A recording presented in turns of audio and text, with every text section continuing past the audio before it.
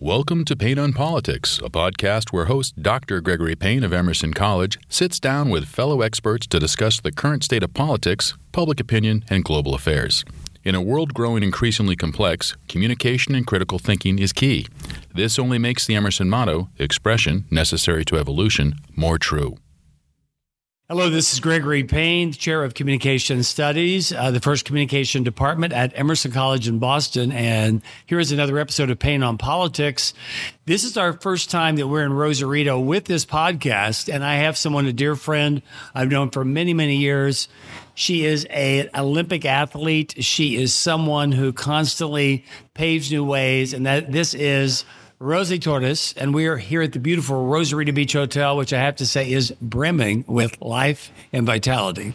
Welcome, Rosy. Muchas gracias again, Gregory. Gracias, Shepard, for doing this for promotion of our Boys and Girls Club in Rosarito. Thank you. Thank you again. I don't know why this is the decade that you've been here, so thank you. It has been a decade, and I think for those people who remember when you were here on site and then you went to your new location, my question to you, Rosy, you're someone who is such an inspiration for young people and for all of us.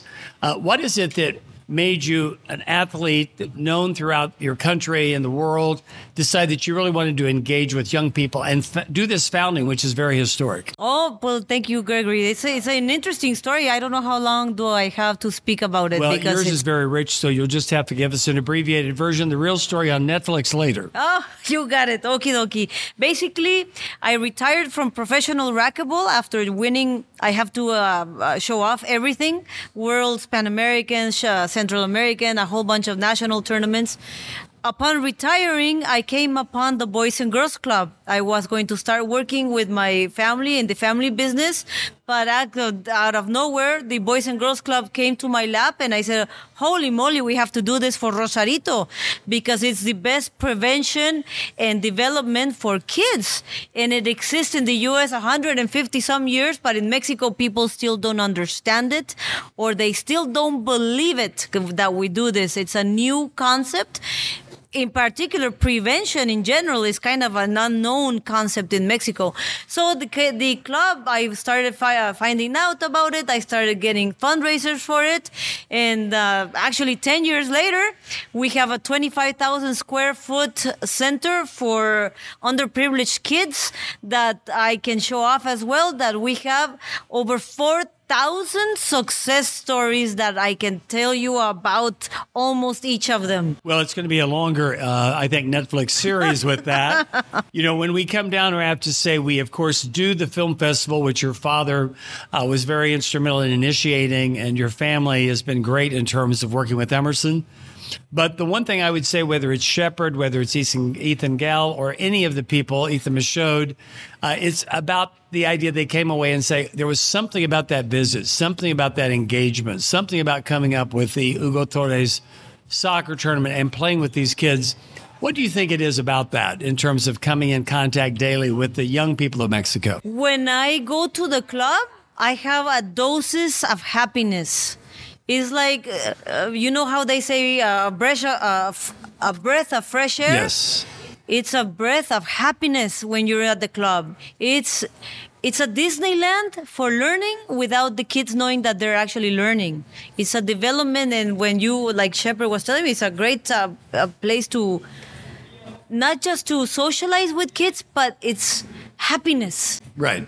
And Rosy, from your perspective, you've indicated some of the kids are coming from very challenging backgrounds. Thank you for doing it, the soccer tournament, in under my father's name. Thank you. Well, we're going to be doing another one this year. We've got jerseys. The kids wear them proudly. Fabulous. And so we'd like to have your kids help design the jersey. Whoa, and the repeat kids that are still at the club, they're going to love that. Good. We'll have to get some badges and patches. But I was going to ask you, you're also, as I said, this incredible athlete. What is it about sports and sports diplomacy that you think connects cultures when we're so divided? This is a common entity that brings people together. You know what? That subject is very special to me because in Mexico, we don't know too much about being volunteers. In Mexico, we don't know too much about sponsoring because it's not in our culture.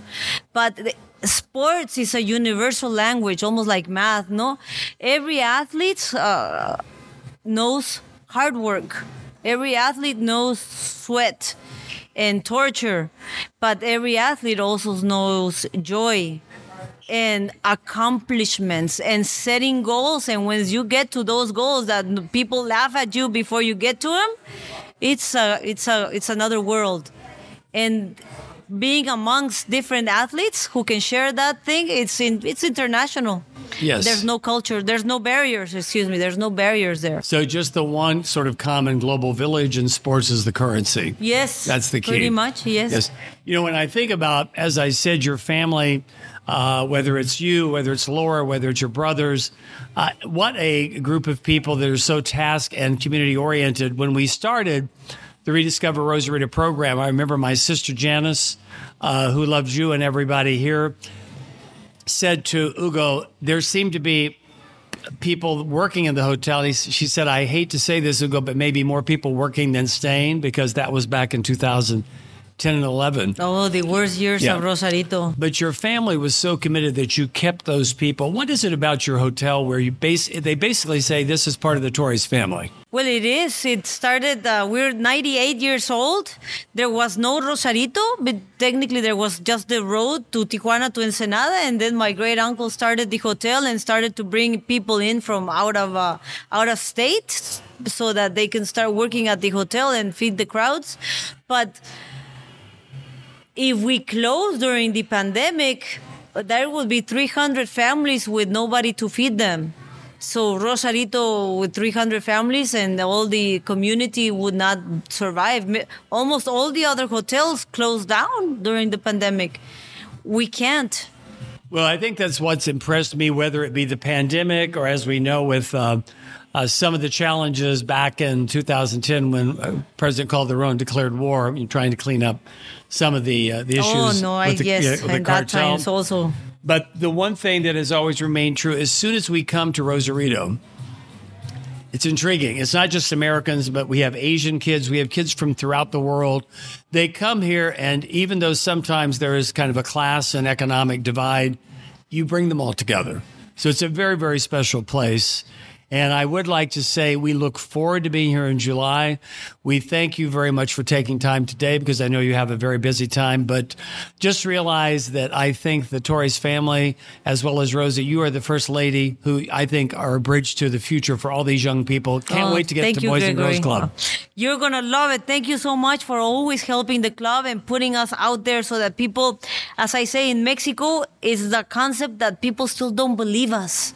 They don't believe that we actually charge $5 a month and give them 15 different workshops. Well, I think what that means is that is a part of you and your family is just a culture of giving. I want to thank you for all of us, because we would love to get you and your father up to Boston for an award that we would like to plan. Oh, you've been telling us about that. Yes. But now we hopefully with COVID can do that. But what I'd like to say in closing, when we go to Barcelona, we always say, amigos par siempre. I think Rosarito par siempre, and great to see you again. Can't wait to see you in a few weeks. Gracias, mis amigos. Can't Hasta wait luego, to see you mi amiga. again. Bye-bye. Gracias.